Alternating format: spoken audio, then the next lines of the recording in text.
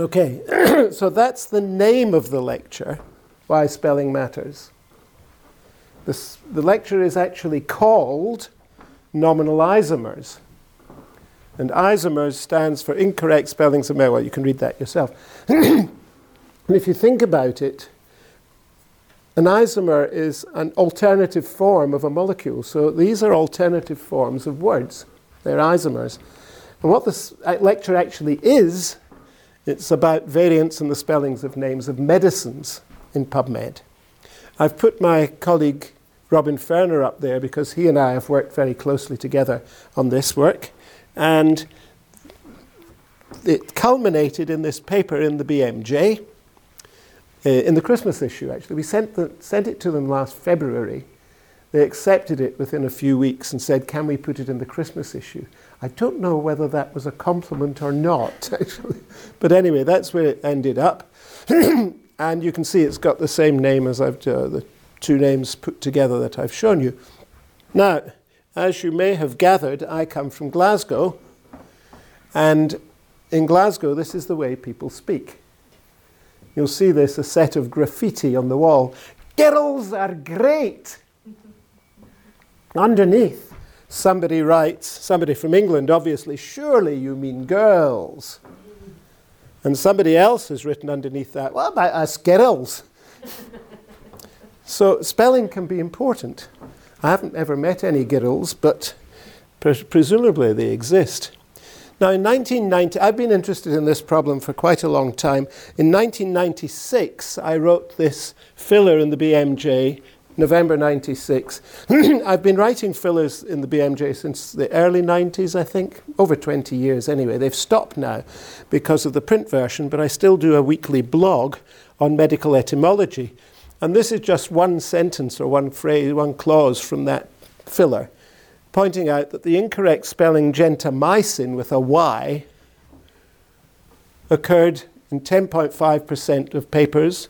This is from a PubMed search during that period, and in 8.7% in that period. So it was getting better, but still quite commonly this name of a drug was misspelt. Most drugs that end in mycin, that are antibiotics, are spelt with a Y. Clarithromycin, erythromycin, they're all spelt with a Y. Gentamicin and 2 or 3 others are an exception because they don't come from living organisms. And so they're spelt with an I here instead of the Y. But people don't know that and they misspell it. We'll come back to gentamicin later on. A month later, by coincidence, this paper appeared, Misspelling and Medicine, Medline rather, from Ray and Fermoylan, who are Canadian. Don't know what they know about English spelling, but there you are. And what they did was to look at 10 commonly used medical terms, and they introduced deliberate misspellings and looked for them on Medline. This is the list. I don't know if you can see it, but they tried angina with an M instead of an N, cholesterol without the E, myocardial infraction. That sounds much more like a heart attack than myocardial infarction, I think. Myocardial infraction, really breaking up. And you can see they found some misspellings. Not a lot, actually. Not a lot. But some. And they said, we may have underestimated the number, which is probably true, because they'd only tried one misspelling of each variant. And they said researchers need to be aware of beware of misspelt text words within Medline. I looked up this paper recently in Google Scholar to see how many times it had been cited. 16 times in all, that's all. It hasn't really been noticed very much. Actually, it's only 15. And you'll see why in a little while. Now, here's another paper that we discovered while we were doing this research. It comes from a journal that you can see is not on my regular reading list, nor, I suspect, on the reading lists of anybody in the room, the Bahrain Medical Bulletin. It comes from Mike Clark, who used to head up the Oxford Cochrane collaboration. And they called their paper Cracking Up, because what they found was that the word random had formed cracks in it, in Embase and Medline. And what they noticed was that the M in the word randomized had become RN, randornized. I don't know if you can even see the difference at that distance. It's very subtle, where the R and the N together look like an M. You have to look quite closely to see it. In another case, they found that random had been split. So they looked in Embase and Medline for such instances, and they found some 64 records. Again, it's not very many. Not a big problem, one would think, which is perhaps why it was published in the Bahrain Medical Bulletin rather than the BMJ. I did a search just the other day for this. Again, you probably can't tell that that's randorn and that's random. But I looked for the text word instances of these two spellings, and I looked for that one where that one didn't exist. And there are only 3 cases. And one of them's from 1934. So this isn't a big problem. And if you search for random, you'd only miss these 2, really. So not a major problem. So what is the problem? Oh, and here we are. I looked for this one on Google Scholar. It's been cited twice.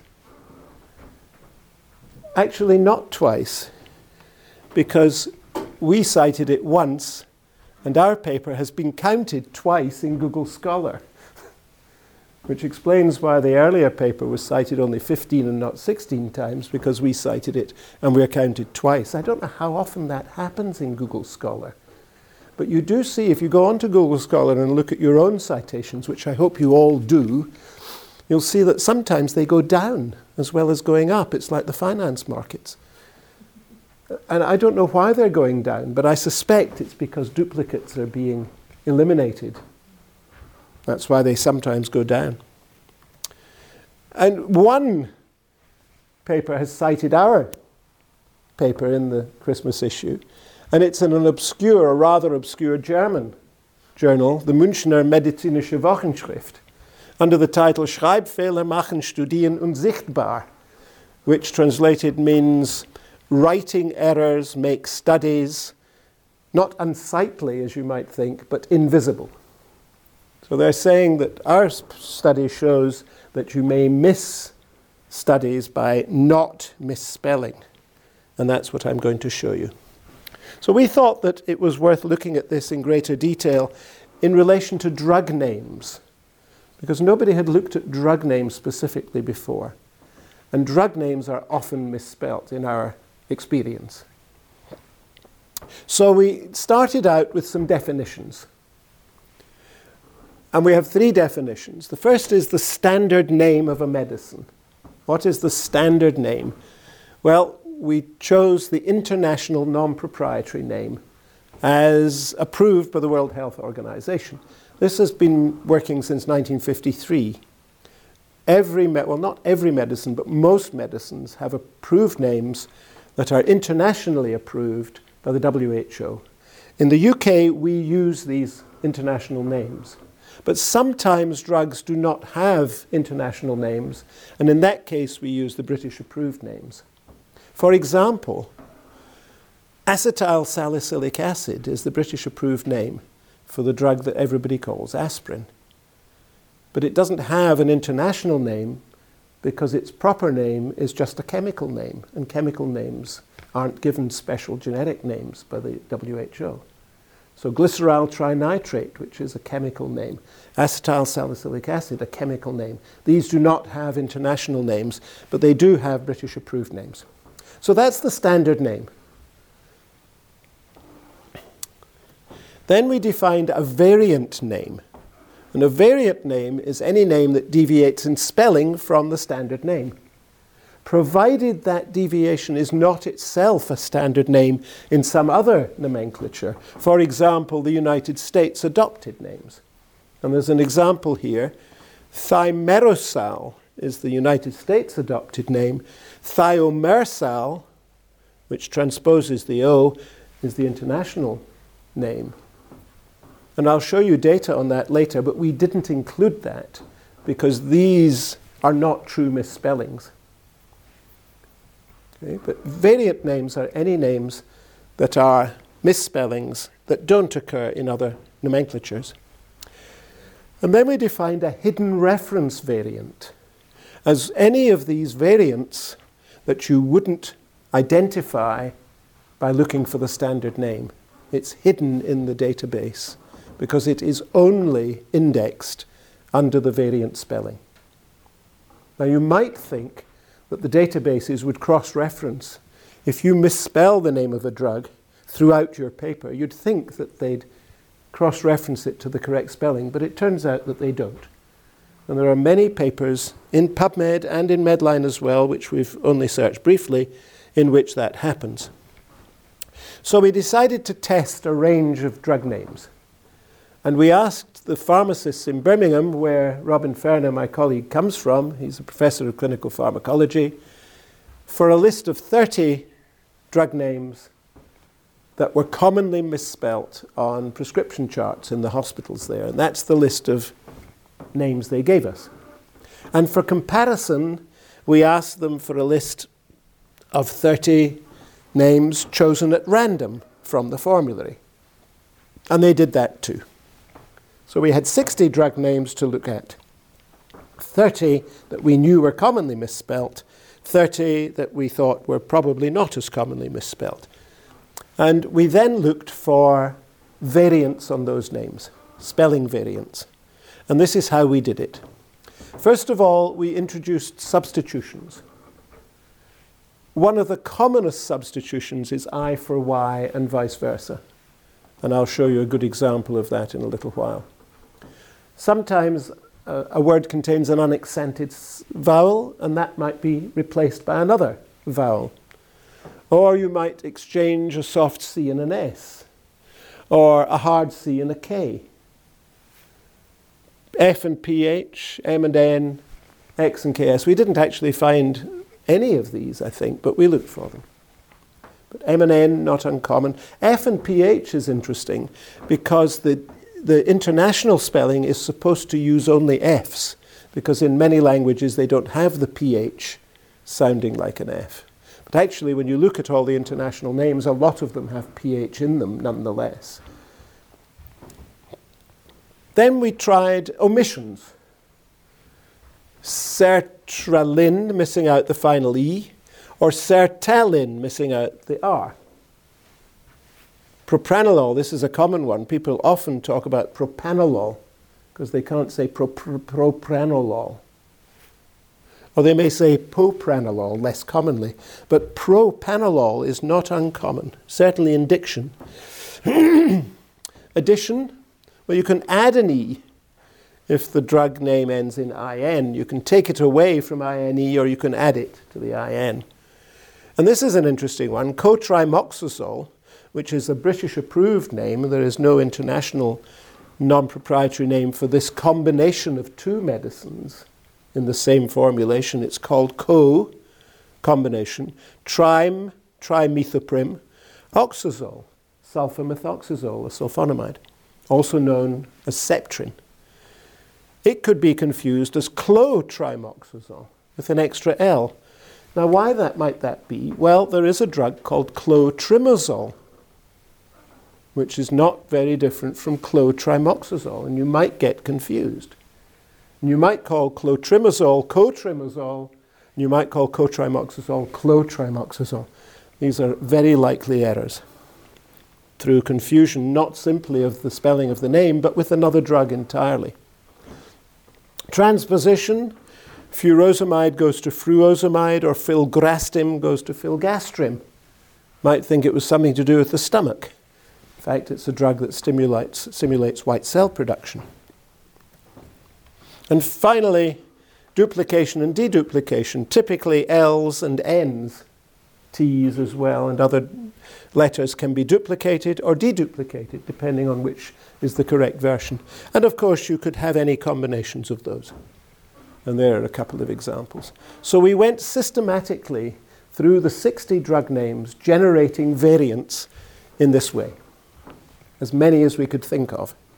And we then looked for them as follows. So we search for the standard name as a text word in PubMed. We searched for the variant spelling that we had generated as a text word, excluding the standard name. In other words, we were looking for papers that were indexed only by the misspelling and were not available by searching for the standard name. If you searched for the standard name, you would miss papers that were indexed under the variant name. And here's an example. Mirtazapine, which is an antidepressant, or supposed to be, that's the correct spelling, 2 A's. But it's not infrequently misspelled with an E. See, this is a weak vowel, mirtazapine. It's not a mirtazapine, it's mirtazapine, you'd pronounce it. It's pronounced weakly. So you can replace that with another vowel quite easily. Mirtazapine could be an E as well as an A. So we searched for mirtazapine, not mirtazapine. I chose this example because it happens that my colleague Robin Ferner, to his embarrassment, published a paper in which the drug name is consistently misspelled. And this is what I found, this is what we found. Here's mirtazapine, the correct spelling. 1858 hits when I searched. Mirtazapine, the variant, 38 hits. But when you look for mirtazapine, not mirtazapine, you still get 21 hits. In other words, if you did not search for both of these, you would miss 21 papers. Doesn't sound a lot. And there's the missing 17 between these two, which you get by searching for mirtazapine and mirtazapine, the conjunction of the two circles in the Venn diagram. So what about those 21? Well, there's the standard name, variant name, and hidden variant. There they are. I'm going to show you pictures that look like this. 1858 from mirtazapine, 2138 from mirtazapine, but the conjunction is 17, and these 21 would be missed. And importantly, they include 7 reviews, of which 2 are systematic reviews. So you would miss 2 systematic reviews by not searching for the misspelt name. I have the impression, and I haven't looked at this carefully, that in these Venn diagrams, this number, the smaller number, compared with that one, contains a higher proportion of systematic reviews than the bigger number, which seems strange. But that's something to explore perhaps more thoroughly. That's the impression I have. Now, how do you spell amitriptyline? Is anybody familiar with amitriptyline? Any prescribers here? Is that the right spelling? Oh, yes, tell you, I've spelled it wrong. It's a tough one, because it has IIY. If you're from the northeast, you might say YII, but this has IIY. And each of those can be substituted by a Y or an I. So if there are 2 possibilities there, 2 there and 2 there, that's 2, 4, 8 possibilities for wrong spellings. 7 actually, because 1 is correct, just by changing the I's and Y's. But there's more to it than that. Here are the IY versions, all 8 of them, of which that is the correct one. But you could miss the final E, and you can duplicate the L. So there are another 4 possibilities times 8, 32 variants, of which 31 are incorrect. And this shows the number of hits that you get when you look for all these variants. The total is 30, 141, 1 and 4, so that's 172, 176, which is about 2% of the total. Oh, and there's also amitriptyline, which misses the R, just for a little bit of extra variation. So 2% of all amitriptyline hits will be missed, unless you put in all of these misspellings. Well, not all of them. Some of them give you no results, but 1, 2, 3, 4, 5, 6, 7, 8, 9, 10, 11, 12, 13, 14, 15, 16. I thought there were 17. 16 or 17 variants need to be entered to get a full set of hits. It's quite striking, really. And it makes you want to give up doing systematic reviews of drug names. Interestingly, this paper found its way into the American Chemical Society journal. And whoever wrote the piece about it generated this word cloud showing the frequencies of the misspellings, which was quite amusing. I hadn't thought of doing that. I thought that was a very nice idea. So when we looked at all the names, we have 30 test names, 30 controls. There are the numbers of hits we got in total using the standard names, 300,000 from the test set, 460,000 from the controls. The hidden reference variants of the test set were 1.2%. The hidden reference variants of the control set only 0.15%. This is a highly significant difference, as you'll realize. I mean, it's off the scale, really. So this confirms that these names are commonly misspelt, not just on hospital prescriptions, but in the world literature as well, much more commonly than the controls that we just picked at random from the whole formulary. And I'll come back to that comparison later. What kinds of changes were most common?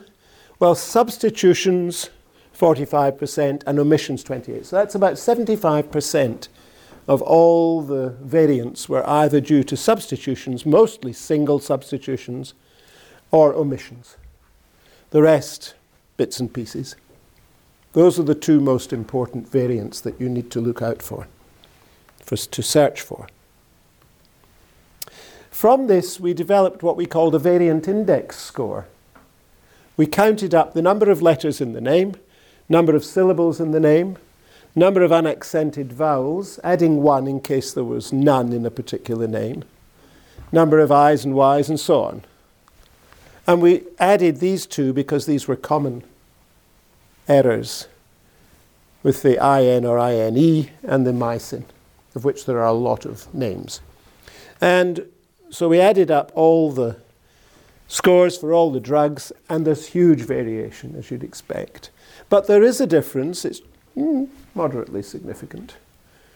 And I guess this is the range that if you found a score greater than about 1,500 for any drug name, then you'd suspect that it was likely that trouble would be brewing for that name in the index, in the database.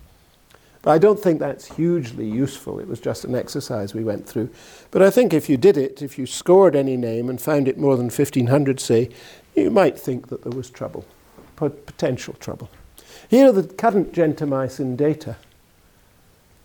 1,218 hidden variants that you would not detect if you just looked for the correct spelling. 1,218 papers. That's now just over 4% of the total. So it's less than it was when I did my earlier study in 1996, but it's still considerable. And it includes 6 systematic reviews that you would miss by failing to look for the misspelt name. And there are 4 here. I could have done it for the whole lot, but these were the most egregious examples where hidden variants were systematic reviews. And with these 4 drugs, you would have missed 19 systematic reviews of the literature by failing to look for the hidden spelling variants. So there's quite a lot of potential for drug names to miss literature that has been published and worth looking at. Now, what about some other names? This is not a spelling error. This is a variant spelling. So I wondered how many variant spellings there were. And I haven't studied these in great detail. These are some examples. This drug, amoxicillin, it's a member of the penicillin class, used to be spelt with a Y. But when Britain moved over to the international non-proprietary names, it adopted the international non-proprietary name, which has an I in it, because the WHO doesn't like the letter Y generally because of cross-language problems. So now we spell amoxicillin with an I. But of course, some people still spell it with a Y. This is the old spelling. And there may be old literature, of course, that you might be interested in. And you can see that you miss about 1,100 papers by not searching for amoxicillin with a Y. 125 of those are reviews. That's over 10%, nearly 11%. Whereas here, it's only about, 4%, something like that? I can't, what is it? No, it's 2%. It's 2%. So again, this supports my impression that the variant spellings throw up more reviews proportionately than the correct spellings, which does seem very odd, but that does seem to come out of these analyses. As I say, I haven't investigated that formally, and that's out of 18,000 papers or hits. Now here's the example I showed you before, which is thimerosal, the American spelling, and thiomersal, the international spelling. You can see everybody spells this drug pretty much using the American spelling. But there is a small literature in which the international spelling is used, and you'd miss 125 papers if you didn't search for it. This is an interesting one. Methylene blue, because the international name for methylene blue is methylthioninium. I don't know anybody who calls this drug methylthioninium. Everybody calls it methylene blue. It's what we've always known it as. And you can see that in the literature, hardly anybody refers to it as methylthioninium. Only 50 papers in all out of this total of nearly 16,000. It's trivial. But look again, 4 reviews out of this 25, compared with about, 500, about a third roughly, just under a third. So again, we see this pattern. It appears that the name that is less well used has more reviews in it, which is very odd. But here, the less well used name is the international name, and that's odd too. Now, I wondered about trade names. I was talking to Kamal about this today, and I thought, what about trade names? I haven't explored these in great detail, but trade names are generally easier than the international non-proprietary names of drugs. They're created by drug companies to be easy to remember, and I doubt if there are many variants to find. I only searched for one. I have searched for others before, but this is the one I decided to search for today, Penbritin, which is a proprietary formulation of an ampicillin-type drug. I only found 26 hits in all. Generally, drugs are indexed according to their generic name rather than their brand name, so that's not surprising. I found no variants at all. What variants did I look for? Well, I looked for Penbriten. I looked for Prenbitin. So a substitution of a weak vowel, a translocation here. I looked for Penbritin, an IY, and another IY. And then I got rather desperate, and I searched for Penbritin. And I got even more desperate, and I found no variants whatsoever. So I think probably, and as I say, I haven't done this thoroughly, but I think probably that brand names are relatively free of this problem, partly because they don't occur very much anyway, and partly because they're easy and well known. Now here's cholesterol. This is the one that was in the top 2 in that early paper that I showed you from the BMJ in 1996. And you can see cholesterol without the E, it's trivial. There's hardly any misspellings. And when you look at that list that those people, Vermeulen and Ray, generated, there's hardly any misspellings of these common words. This is a problem, 0.01% in all. You're not going to miss very much by not misspelling these other names. It's drug names that are the problem, Nothing else, probably. Now, this is an interesting quote. Anybody know who said that? Who wrote that? It's 19th century. It's the usual suspect. Everybody always, if they don't know who said anything, they say, oh, it was Oscar who said it. Absolutely. It's the usual suspect for the 19th century. It's either Oscar Wilde or Mark Twain. This is Oscar Wilde. It's from a story called The Canterville Ghost, short story, which is not well known. But this idea of Wilde's has been rephrased by others, and the more common formulation is this, which is the idea that England and America are two countries separated by a common or the same language. Anybody know to whom this is attributed? Now a 20th century usual suspect. Twain. Not Mark Twain, no. Could have been. Churchill? Churchill said it, but later. Roosevelt. Not Roosevelt, no, a British, actually an Irish author. George Bernard Shaw. It's attributed to him, but it's not found anywhere in his writings. So whether he said it or not is not clear. But, yes, Churchill said it later. Dylan Thomas has said it or written it. Bertrand Russell said it. Lots of people have said it. And this is the man who contributed to the differences in American spelling. Noah Webster, the famous lexicographer whose name is now associated with all or many American dictionaries, usually under the brand name Merriam-Webster. He started it all, 1828. This is the title page of his American Dictionary of the English Language. And Webster was very keen to distinguish American English from British English. And one of the things he did was to change the spellings. So he spelt humour, colour, as O-R instead of O-U-R. He spelt theatre and centre with an E-R at the end instead of R-E. And he spelt anemia, A-N-E-M-I-A, rather than A-N-A-E-M-I-A. So all these spellings, these variant spellings that we associate with the Americans, are his fault. So now I've got a quiz. I hope this comes up. Here are two words. Okay.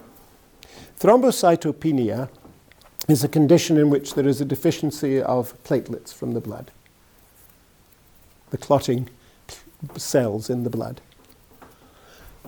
And what I want you to decide is which of these two spellings is the correct English spelling. Okay? I want you to make up your mind. And I'm going to ask you to raise your hands. If you think the blue spelling is the English spelling, raise your hands. Yes. Is it a trick question? You know I would never trick you, Richard. It's only a choice of two, for God's sake. You could toss a coin. So who thinks the blue one is the English spelling? We have one taker here. Who thinks the yellow one is the English spelling? You all do. Well, maybe it is a trick question, because actually, that is the correct spelling. And he's not English.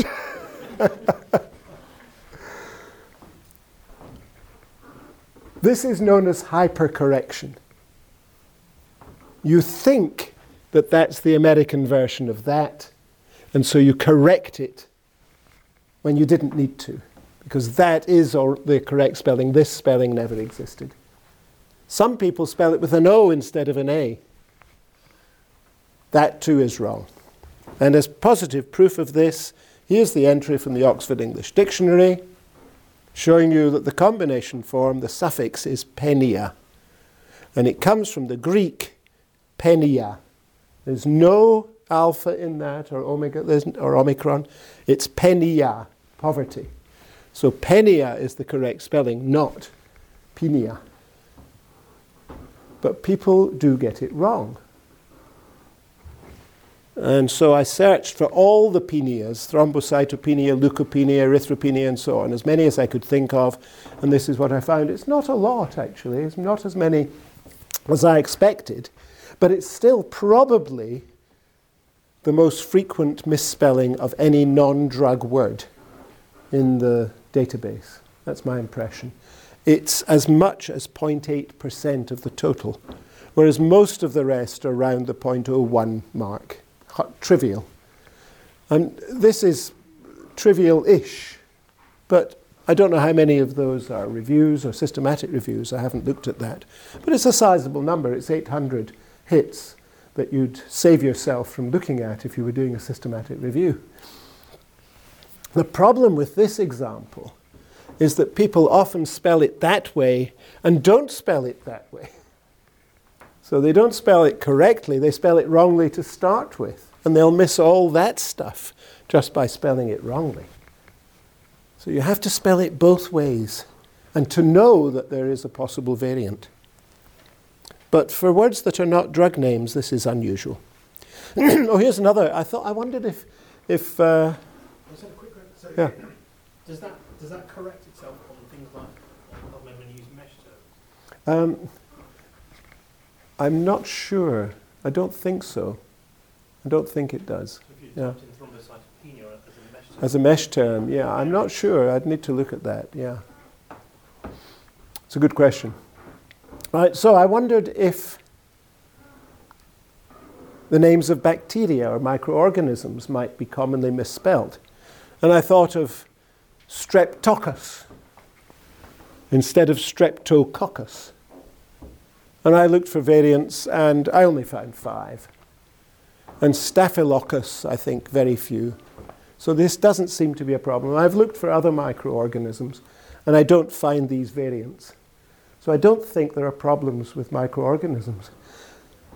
And of course, we know in any case that there's no such organism as streptococcus. Oh, drat. Okay. Put that on. I have a weekly blog, as I said before, in the BMJ, and after the paper had been published in the Christmas issue, I put up a blog drawing attention to it and discussing the problem. And what was amusing, why spelling matters, was that this chap who tweeted news of it called it why spelling mutters. I suppose I should have expected some sort of misspelling of that kind, but it came right out of the blue. So I thought that was very funny. So, now, well, you can read the conclusions yourselves. That's my conclusion from all this. If you're doing a systematic review, you need to use misspellings as well as the correct spellings. I have put up a blog on the CEBM website explaining how to do it step by step. So it tells you how to generate the misspellings. It's all in the blog on the CEBM website. And that's my Twitter feed in case you want to get in touch. That's it.